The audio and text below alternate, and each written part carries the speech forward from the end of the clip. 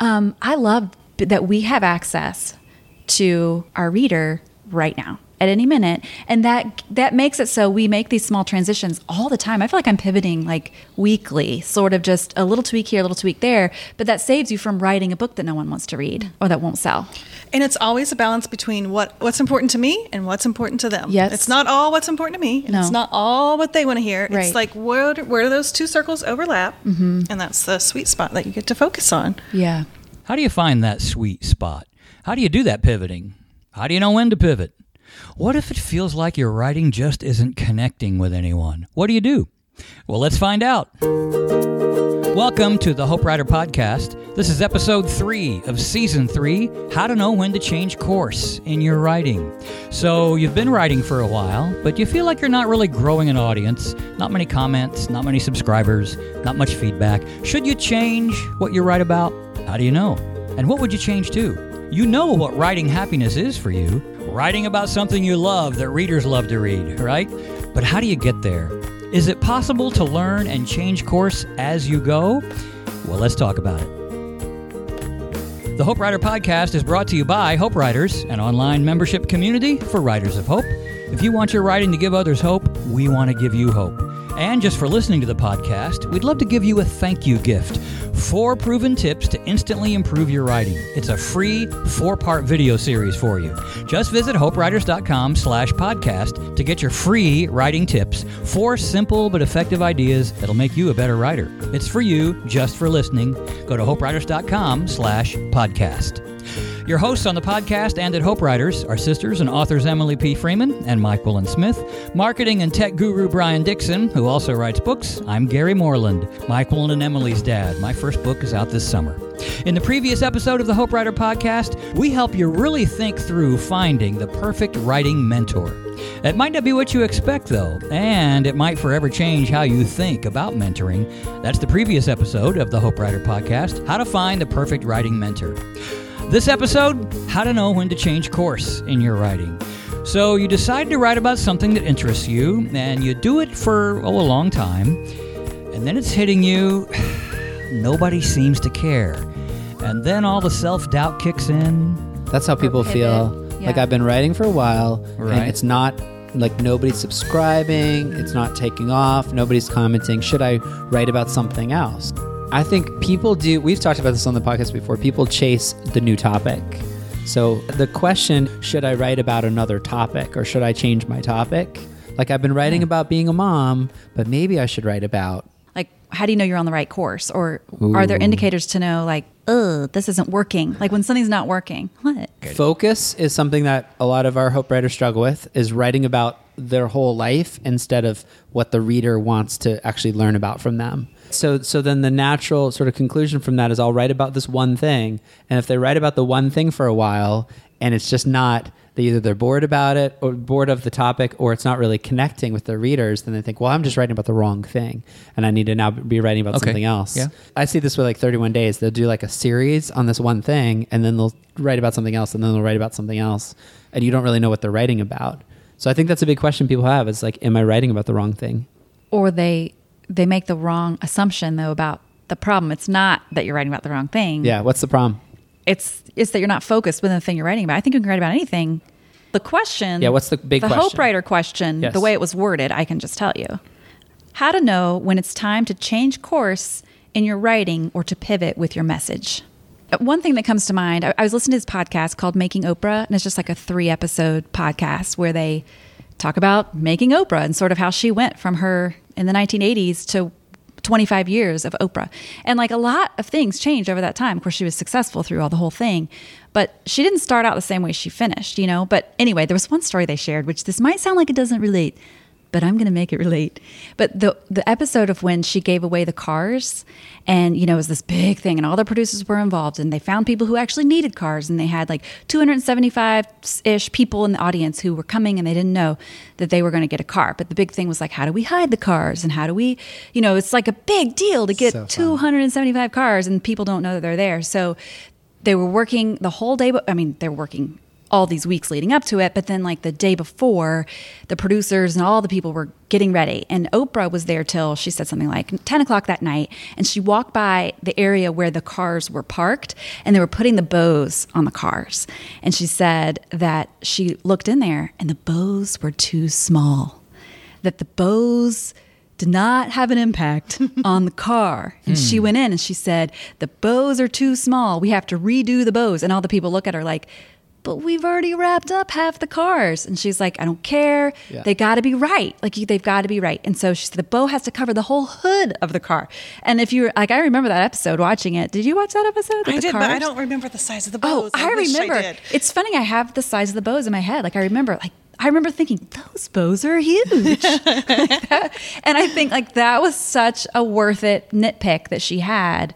But I think a lot of times when we're doing our writing, we think like we don't have like Oprah had these years of experience of knowing what was important to her and what wasn't. Sometimes we have to build that up of knowing like, well, is this bow too small? I don't know. I mean, maybe it's fine. The bow's fine, and so we don't have the confidence to say like, no, I need to stop doing it this way. I need to listen to that little, sometimes it's just a quick flash that comes and you think like, this isn't right. But we ignore it because we don't trust that yet in ourselves. And I think that like, we're afraid to, because people have already done the work of wrapping up the cars. Sure. And so we're afraid to say, no, we got to stop this and we need to do it the way that fits in the vision. Now, obviously the metaphor, the analogy breaks down at a certain point with this whole thing that we're talking about. But I guess when I just think about when you move forward and you want to do something, have a vision for something, that sometimes we are afraid to pivot because of the cost that it will be. But I think we have to trust ourselves to know that the end result, like we want the end result to be a certain thing. And it's okay to like make changes along the way. When I was writing A Million Little Ways, I've talked about this before, but like I knew in my head that book existed somewhere in the world of my imagination. I wasn't fully confident I was going to get there. And that was really terrifying because I'd already been paid to write it. But when I turned it in and I gave it to my editor, I still kind of knew it's not quite there. And I'm really hoping that she can tell me that it's not quite there. And she did. And she told me it wasn't there. And like we already had a cover for this book, right? Like tell me that that's not scary. So clearly like there was still a pivot that needed to happen. There's some transitions and some were small and some were huge. Like there were almost 15,000 words that I just took out of that book. But like there was a part of me that, let's say I was self-publishing that book. I knew it wasn't right. I could have went forward and just done it because I didn't trust yet that it was okay to listen to that and say it's worth waiting for the right book rather than just moving forward and getting it done because it's scary to change. I don't know if that makes sense. And it ended up being better. Like it was so much better. But of course I had her as a partner to tell me. You had help in the judgment. So Yeah. sometimes you don't have the judgment that, say, for example, Oprah had. When the bows weren't the right size. Right. Because she had, 20 years before that? Yeah. She had a lot of Broadcasting before experience up to that point. that? Okay. And if she had done that 5 years in, she would have probably kept the bows little. Of course, she wouldn't have been giving away She cars. knew to say the bows need to be bigger because she had two small bows on something else She's in probably a done different it way wrong before in the past. good. and Yeah. regretted it. Right. Right. So you've had to pivot Yeah. because you had this book you were working on and it was getting close to done. And then you realized, wait a second, I just got to shift it a little bit. It was done. It was done. It was first draft done. Okay. Yeah, I think a really hard part is when you get so close to being almost done that you just think, should I finish it or should I restart it or change it? And that can be really frustrating. And scary. It's scary because you start to question yourself. You start to ask the bigger questions like, do I even have something to say? Is anybody going to read it anyway? Talk us through that because I think that's something a lot of our listeners really struggle with is, what is my message? And then they kind of go, well, if this message isn't working, maybe I should share about this. And maybe they get some MLM or something, right? And so now they start sharing a message for somebody to buy something from them. And they're like, what did you say? What's MLM? Selling essential oils. or multi-level marketing or other stuff. But I think that happens. It's like you know you have a message, you start your blog, you start sharing your message, and then like the third book proposal you sent, the publisher still doesn't want to publish it. So maybe I'm just writing about the wrong stuff. Or maybe because now I have some people on my email list, I should start selling this thing over here, and it just doesn't feel like it fits you anymore. And so I think pivoting is part of the natural evolution of yourself as a writer. Yeah, I think right? so too. Sure. Yeah. But it can be really discouraging. This is what I'm getting at. I think We're saying to you listening to us right now in your kitchen, we have been there. We have boxes of ideas that never made it past our journals, right? Or we should tell them what they are. Oh, so many good ones. Remember that when you just said finish that sentence in a second. Oh, no. But I was going to say, there is a big difference, though, between feeling like you need to pivot or transition and then just the regular creative process of hating everything that you write. Yeah. Like there is underbelly that has one's to internal happen. and one's external. Yeah, maybe. like if something's not working on the outside, that's one thing. But sometimes you can't even get there because you're so tortured on the inside because you're like, I hate everything. And I just wrote a whole book about it. Mm-hmm. And like, that's normal. Like, everyone who's ever written anything hates it before they turn it in.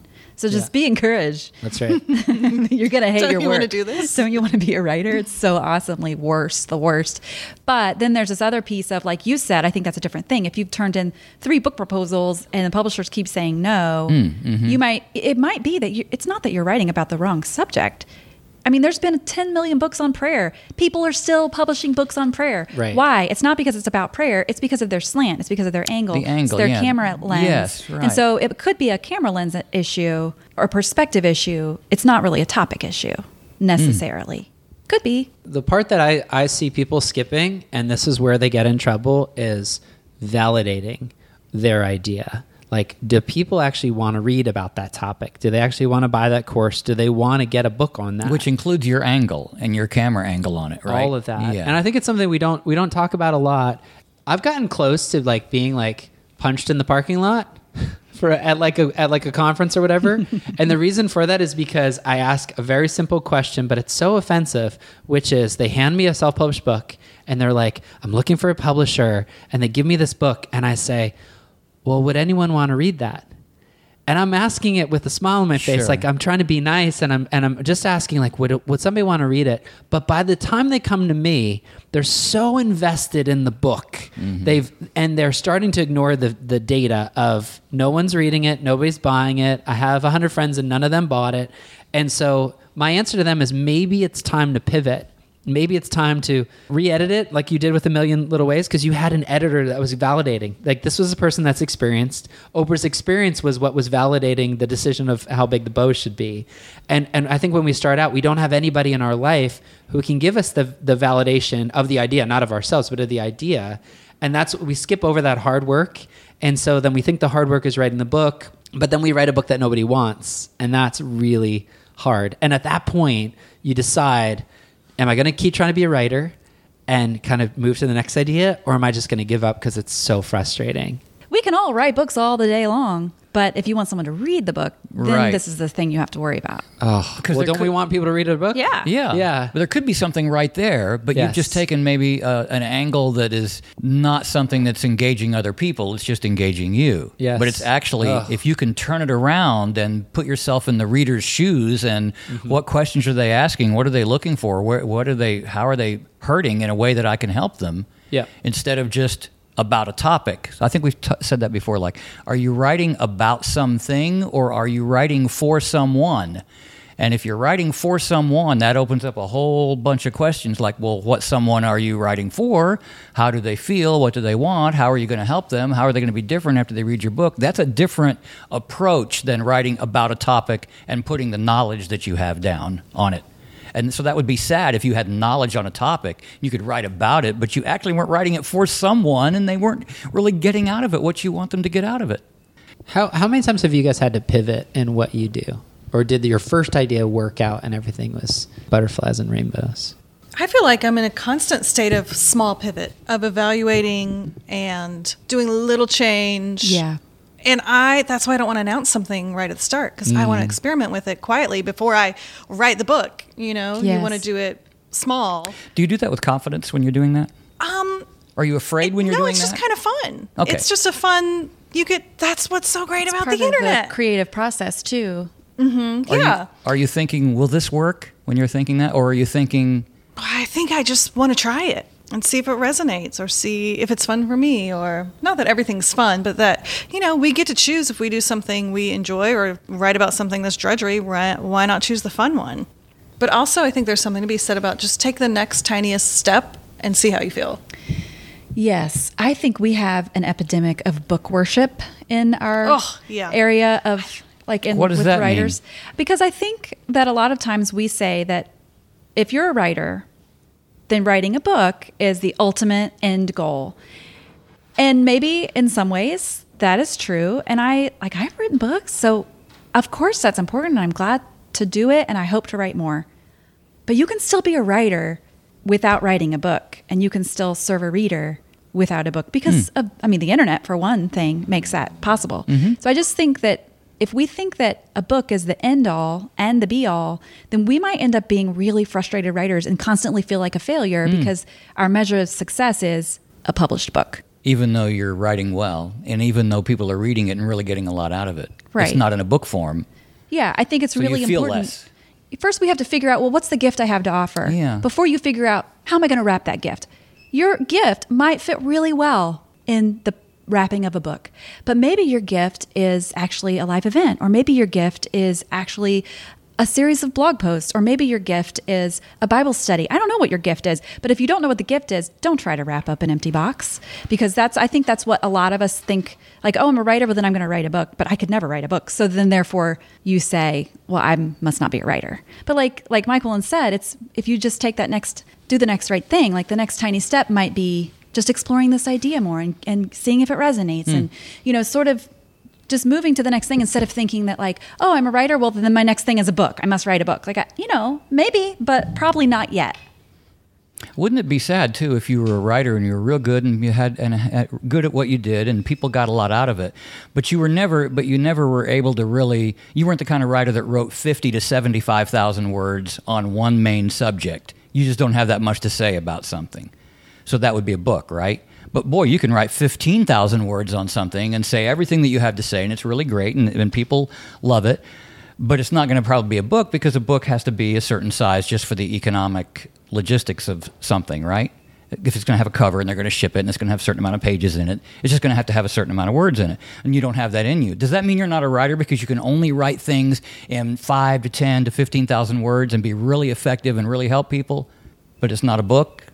You would hate to feel really bad if you didn't write a book, even though you were still being really effective with people. I would hate to feel really bad. Yeah, you would hate to. No one likes feeling bad. No one likes feeling bad. No, bad. Feeling bad is bad. Well, I think what happens a lot is we'll skip the hard work of doing the blog and validating it. And like, I write the blog post and like, did that connect? Did that resonate? Oh, and then write another blog post and like trying out our art in public, Yes. And then so I'll see this a lot with our Hope Writer members and then with people we meet in conferences is they'll do all of the work of the book without any of the feedback of the audience. Yes. If you do the work of the book without feedback of the audience and you feel like it's not connecting and you need to pivot, it's because you haven't gotten any feedback. So now you're all the way down like this path and you're like, how did I end up over here? But getting feedback from your audience helps you make those small pivots. The small pivots first. And then you avoid the large pivot. It really helps. I know we send a lot of emails, and I know from our emails,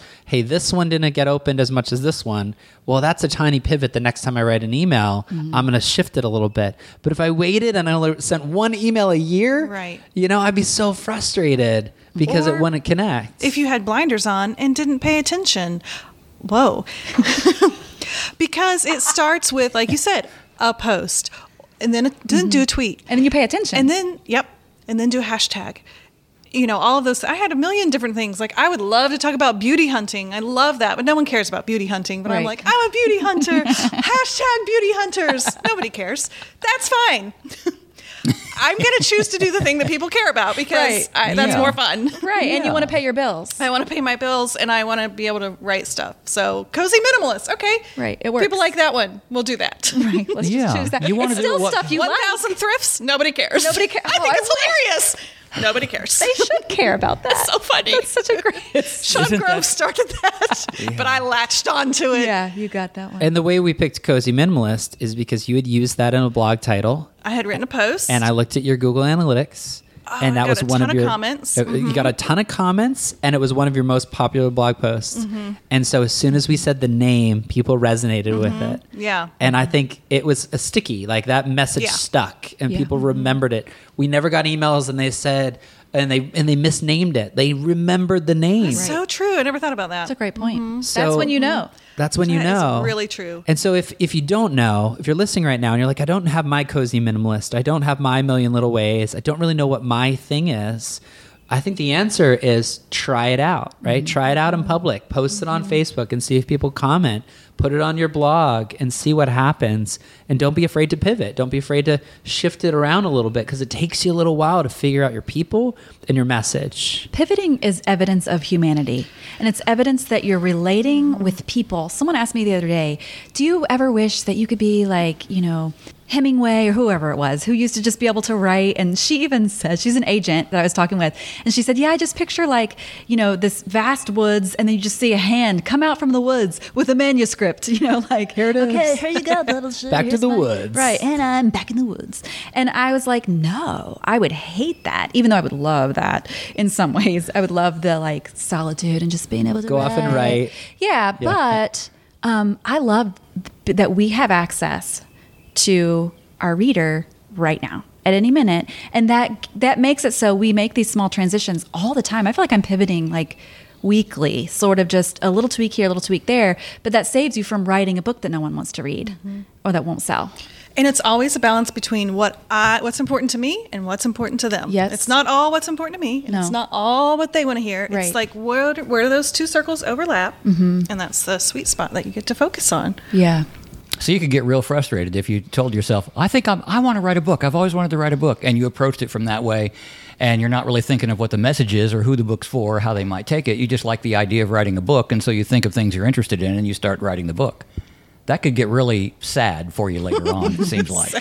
And that's why a publisher, so if you're a first-time author and you're frustrated that a publisher's not picking up your book because they want a platform and they want people that follow you, what a publisher's doing is they're saying, I don't want to take 100% of the risk of this message because I don't know if this message is going to connect. So if you have a certain number of blog followers and email subscribers and Instagram followers, I know that this message is connecting with at least some people. With at least them, right? Yes.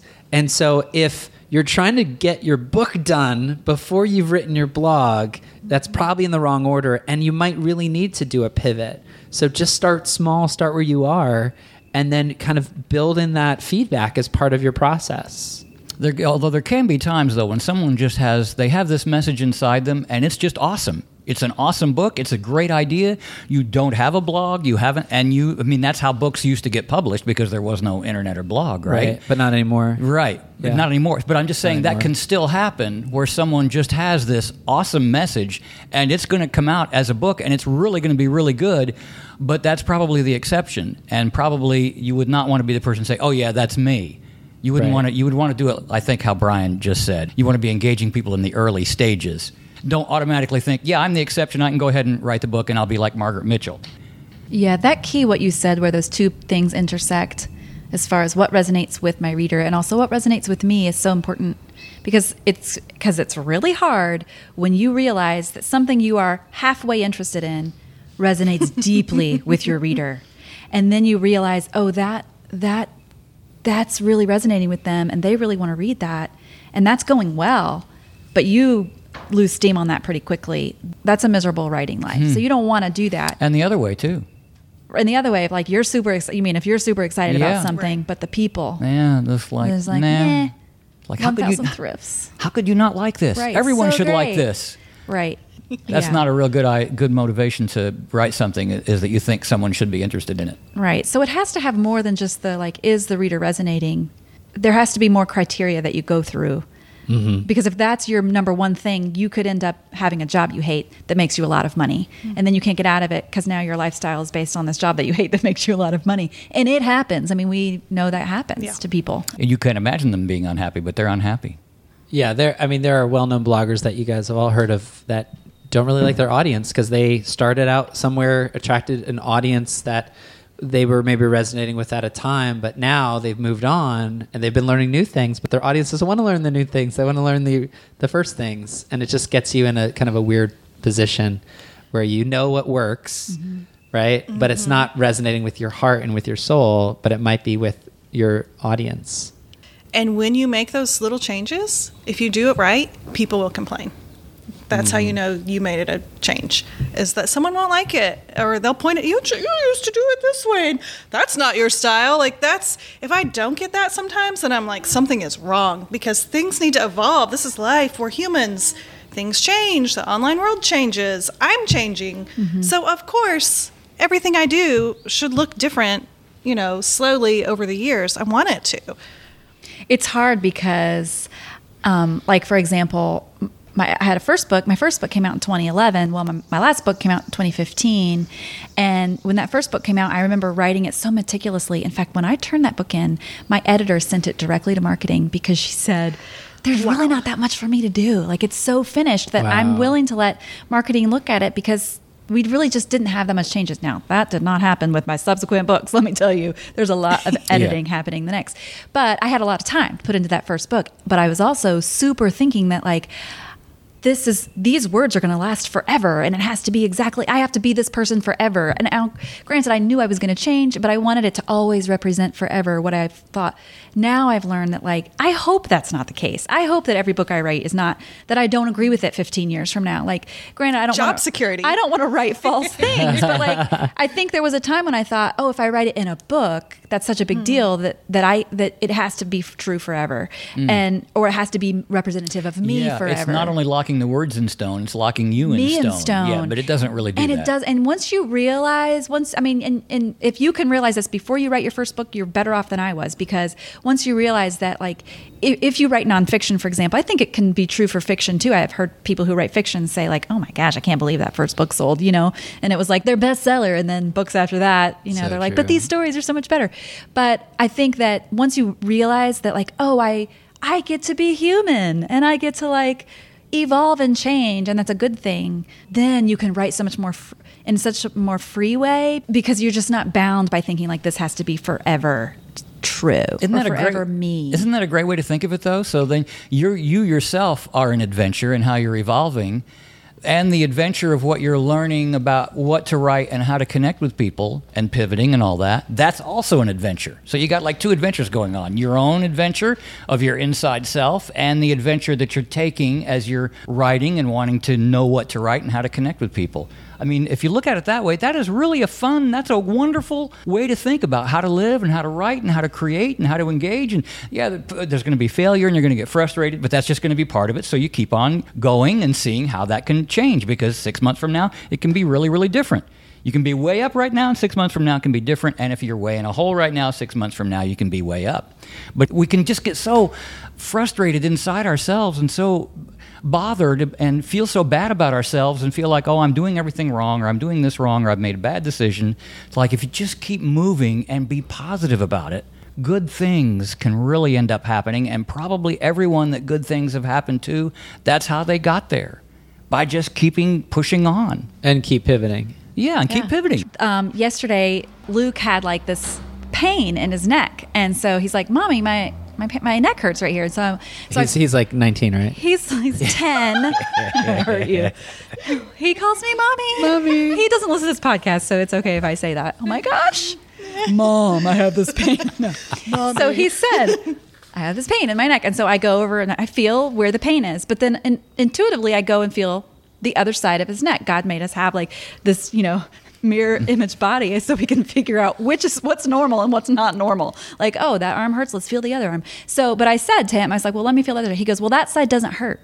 And I was like, yeah, but I got to know the baseline of normal, because maybe you have weird bumps on both sides of your neck, and then I'll worry less. But I think as creatives, we're always looking for the baseline. Like, okay, well, what's normal? Well, just tell me the normal way this goes, and then I'll just do that, And so that's why pivoting and transitioning can feel crazy, because once you feel like you found the way, then you're scared to, like, transition, because, like, but that was the baseline. Guess what? There's no baseline. There's no straight line. It's all a circle. Like, we're figuring this out as we go. And I think that's when we finally embrace that part, like, this is part of the creative process, then we can move forward with confidence of knowing that, like, most people don't feel confident and no one knows what they're doing. We're figuring out, and that's what makes it art, and that's what makes it creativity. And yeah, there are some principles that you can follow, but even those principles followed are going to look different for everybody. So, feel both sides of the neck. It's going to be okay. That's right. That's good. Okay, so you have something you wrote, it resonated, you tried to keep writing that thing, and then that's not working anymore. Then what do you do? You keep moving, right? Either keep doing it or don't. Or don't do it anymore. Yeah. Yeah. So how do you decide? You know, if it's not worth doing, don't do it. And Right. you get to decide if it's worth doing You get to or decide not. if it's worth it. But that's the thing. People want someone else to tell them if it's worth it or No, not. it's all... You have to decide on your own. You have to have that. You have to decide on your own. If you want Yeah. someone to tell you it's worth it, go out and get a job and have a boss. That's right. But if you want to write a book, you got to decide all that That's stuff. the beauty of Right. this. And the pain. Right. Or you could have a friend. Brian will give you a formula. I'll just get mad at you. We'll take you need both. We'll take it all. You need Right. both. Oh, yeah. This will be the right answer. The formula helps Listen you to this. until you get to the other place that you can be. Well, I mean, you can look at like what is actually working. You go, buddy. want- I Yes. know. Do it. Say it. Okay, if you wrote 10 blog posts, Yeah. 10 blog let's posts. do some math. I got And it. two We need work. like a theme song, Math with Brian. Math with Brian. Dun-dun-dun. If you wrote 10 blog posts and one of them had 10 comments and two of them had 3 comments and 7 of them had 0 comments, which one should you write more about? Though that's tricky though. Depends on when you posted it. Depends Because on it if depends you on what the thing is. sent an Because email out. I've had people who really resonate with the thing so deeply that they won't comment because they're crying, but maybe they'll email me. can't see later. the keyboard. But How do you I'll know they're see crying if they didn't comment? They'll email me and tell me, or Well, you if have you to get an also email, look at that's better. shares. That counts as 10 comments. Oh, okay. Well, you didn't say that. One email equals 10 comments. Got it. Got it. If you write There's a a whole blog scoring post system. and ask people if they make their bed every day, you'll get 500 answers. Yeah. Because that's a fun, easy thing to leave a comment with. Right. Lighthearted, easy, favorite Right. TV show. Guess what my biggest Instagram comments are? Tell me a TV show to watch. Tell me a book to read. That's true. You need to The write about million that. comments. Right. But do I want to watch you don't want- write okay, about TV? yeah. You see? But I get your point because it is Yeah. an indicator that you look at. Well, the answer would have been the 2 with the 3. Not the one with the 10. Tell me The one with the more. 10 is the TV It's the thing. TV show to watch. Yes. Right. The one with the 2 with the 3 is it shows some consistency Yeah. that people are resonating with that content. And here's the thing, like it's called the 80-20 principle. People resonate with about 20% of what we write. What we need to do is kind of figure out what's actually resonating. Yeah. Right? You're right. And the people comments don't- is one way, but not the only way. That's right. Because people don't follow you for everything. They don't want to know your philosophy on every single thing in your entire world. What they really want to If do only. is, right? Yeah. They want to know, okay, so Gary, you've got your book coming out. He wishes people wanted to know. They should. They should want that. They want to know how to have a harmonious family Yeah, from you, sure. a drama-free family from Sure, you. uh-huh. But they might not want to know the history of the radio industry. Right. Or about Stonewall Jackson's arm and where it's buried. Exactly. See? Right? Right. And you know what? I'm interested in that. And But- Nestor, they want to know how to have a home they love with the stuff they I have. hope they want to know that. They want to know how to do your Instagram strategy because you've had good results there. They might want to know how to do some hospitality stuff from you. Yeah. But they might not really care about what kind of music you listen to. Yeah, isn't here's a formula, not a formula, a circle. It's like a Venn diagram, then, right? Yep. So you have 3 would you have 3 circles? 2 circles. It ends up being 3. Okay, let's say 2. Yeah. One is where you're in something you're interested in, right? And then the other is what someone else is not just interested in, Right. but really looking for and wanting. And then it's going to overlap But it is somewhere. 3. But the other one is the why you're doing it. Yeah, that's Yeah. good. Okay. That's Okay. I good. thought there was 3. Yeah. I couldn't. So Well, then it makes one in the middle. So Gotcha. Yeah, so the so place then where That's all right. 3 of them That's come your sweet spot. together. Yeah. Yeah. Right. Your sweet spot is where your greatest passion and the world's greatest need meet. I would probably also put another circle and say where people will pay you. You know, and maybe another one like what gives you life and what inspires you. another one, what's pretty. What's pretty. And so Yeah. when Or just all like of those what you things want to meet, actually be that's like doing. your Yeah. super sweet spot. Right. Like that's where you should thrive. But in our world, like we have to post a bunch of different things, but every once in a while we really get to talk about our sweet spot. And listen, if you've had a blog for a year and you don't know what your sweet spot is, that's okay. Like it just, I Takes a think while. that you Yeah. need to remember, we need to always remember, like I'm still figuring that out Yeah. for myself. And I've had a blog for 11 years and I've been writing books for 8 or whatever it is. And so, but it's still kind of figuring out who that reader is and still kind of figuring out like, oh, I actually really like helping people finish projects that matter. Did I know that 5 years ago? Right. No, I didn't know that. Yep. But that's part of where my message is going to is like, you can finish projects that matter and you can do it without sacrificing your meaningful life. Well, but that's sort of a new thing. And that's a little pivot good. but I wouldn't have known that if I wasn't like, if I hadn't started writing a little bit on the blog about those types of things. And then I found a group of people who resonated with that. And then I created an offering for them. But you know, You didn't go away and sit and think that through. That it didn't come up with that, and then we come the out of the woods. gate with a new Yes, course. it could only It's like come through slow trial little, and yes, yeah, trial and little error, if you wanna things. say. And the other stuff's still there too. And I think we think like, what's my one thing? And like you might have several of those collections of circles in some areas. I think it's all within an umbrella, but you know, I think that's okay. And also, one other thing, too, because I can say this because I'm older, and that is that, like, in your mind, if you're 30 years old or 35 years old and something's taken you 2 or 3 years and it feels so long, I'm 65. I guarantee you 2 or 3 years is not very long. And if you take 5 years before you get your book contract and you think that you sacrificed all those 5 years, you did sacrifice all those 5 years, but it can easily go 10, 20, 30. But the advantage to that is if it does go 30 or 40 years, everything going into that book is from the 30 or 40 years. And that can be pretty right. rich content. That's true. Well, that's like any first album is usually the best album. Like if you think of like a singer-songwriter, musician, band, something like that. Your it's- whole life up yeah, to it's then. because they've had their whole life up to that first album. And the sophomore album, the second album, is usually the worst one if you look at their overall catalog. Because like they ran out of ideas and they're touring, but they have to get an album out. And so there's a pressure of getting an album out. And then usually it's the third album where they finally have some time. Maybe they got dropped by their record label. They're doing some Had reflection. some failure. Yeah. Yes. And that's when they really and then they either get it or they don't. And so that's why you see a lot of bands that 3+ albums or they give up after 2. Emily, you said something once. Okay, this is kind of about pivoting, but it's more about how like transitions. I don't know. It was an aha moment for me. All authors do this, I'm sure. And I'm an Clearly, idiot. it was aha. It changed your life, didn't it? Yeah. What it was is that every next book started as a chapter in your book before that. Oh, that is true. And that has helped me when I think about doing classes, because it helps me remember, like, I can take a little part of what I did and grow that instead of now I have to clear the slate and come up with a brand new thing. Like, and you've written 4 books. Yeah. And probably your next book, it's not that I on already purpose. know. My next book there's a hint to it in Simply Tuesday. That's helped me so much in all of my work, not just like my book writing, but in my classes and everything. I really like that. I think that's such a natural way to pivot, if you want to say it that, but that's Or just just like grow. Yeah, that's Yeah. just a normal way to do things. Yeah, that is true. Yeah, each book has something. Then you're like, oh, that's a whole book. And then you realize I wrote about this, but then, oh, that's a whole book. And, you know, you might not know it at the time. Right now, it's just a subheading in one chapter of a book, but then you realize. And I think that if you look at some of your favorite books, authors who have written a book after your favorite book, you can see that happening in their books, Interesting. too. When I turned in Grace for the Good Girl was my first book, and I turned it in. I told you they didn't have a ton of edits. I mean, they edited, but it was pretty polished.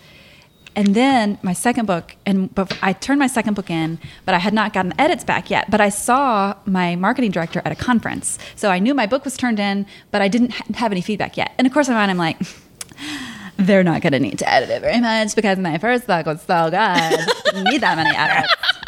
And so I saw her and I was like, you know, we had gotten to conversation. She goes, yeah, your editor told me they got your book. And I'm like, really?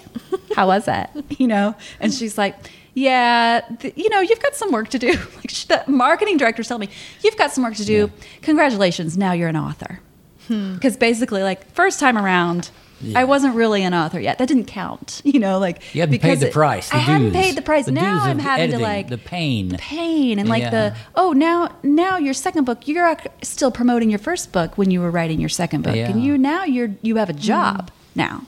Now you're not just sitting in a hole, like writing your book with your whole 10 years of experience behind you. And it's exactly like what you said, Brian. It hit that second and third book. It was like, oh, now I'm just got to pull this out of the last year of my life growing and experience.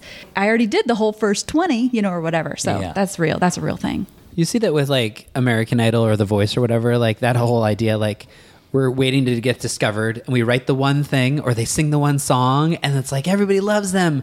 But then they have to figure out how to put an album together, so it just dies. The majority of those people, like, it just goes away. Mm-hmm. And I think if you want a sustainable career as a writer, like really listening to your audience and writing consistently and getting feedback and learning what works and what doesn't, really can help you in the longevity. And I think pivoting, as we've talked about, pivoting is just part of the natural process. Totally. Yeah, it's not like an extra thing that you should try. Right. It's just like if you're not pivoting, if you're not doing it, maybe you're not doing the work fully. Mm-hmm. That's right. It hurts sometimes though, man. Well, I hope the idea of pivoting is encouraging to you. You don't have to pivot alone, though, you know. There's a whole community of writers on the same journey you are inside Hope Writers. You can join Hope Writers right now for just $1 for a week at hopewriters.com/trial. It's the next best thing to your own personal writing mentor. Go inside Hope Writers right now for $1 for a week at hopewriters.com/trial. We'd love to see you sharing in the Hope Writer Facebook group inside Hope Writers. That Facebook group, a super community where you ask questions, make friends, and get encouragement. Go inside Hope Writers now, a week for $1. Just go to hopewriters.com/trial. In the next episode of the Hope Writer Podcast, once you do the writing, you want someone to read it. And in the case of a book, self-published or traditionally published, you do a book launch. But how? Well, check out Book Launch Secrets, the next episode of the Hope Writer Podcast. And some final words of hope from writer Jay Samet. Pivoting is the beginning of the next leg of your journey. Thanks for listening.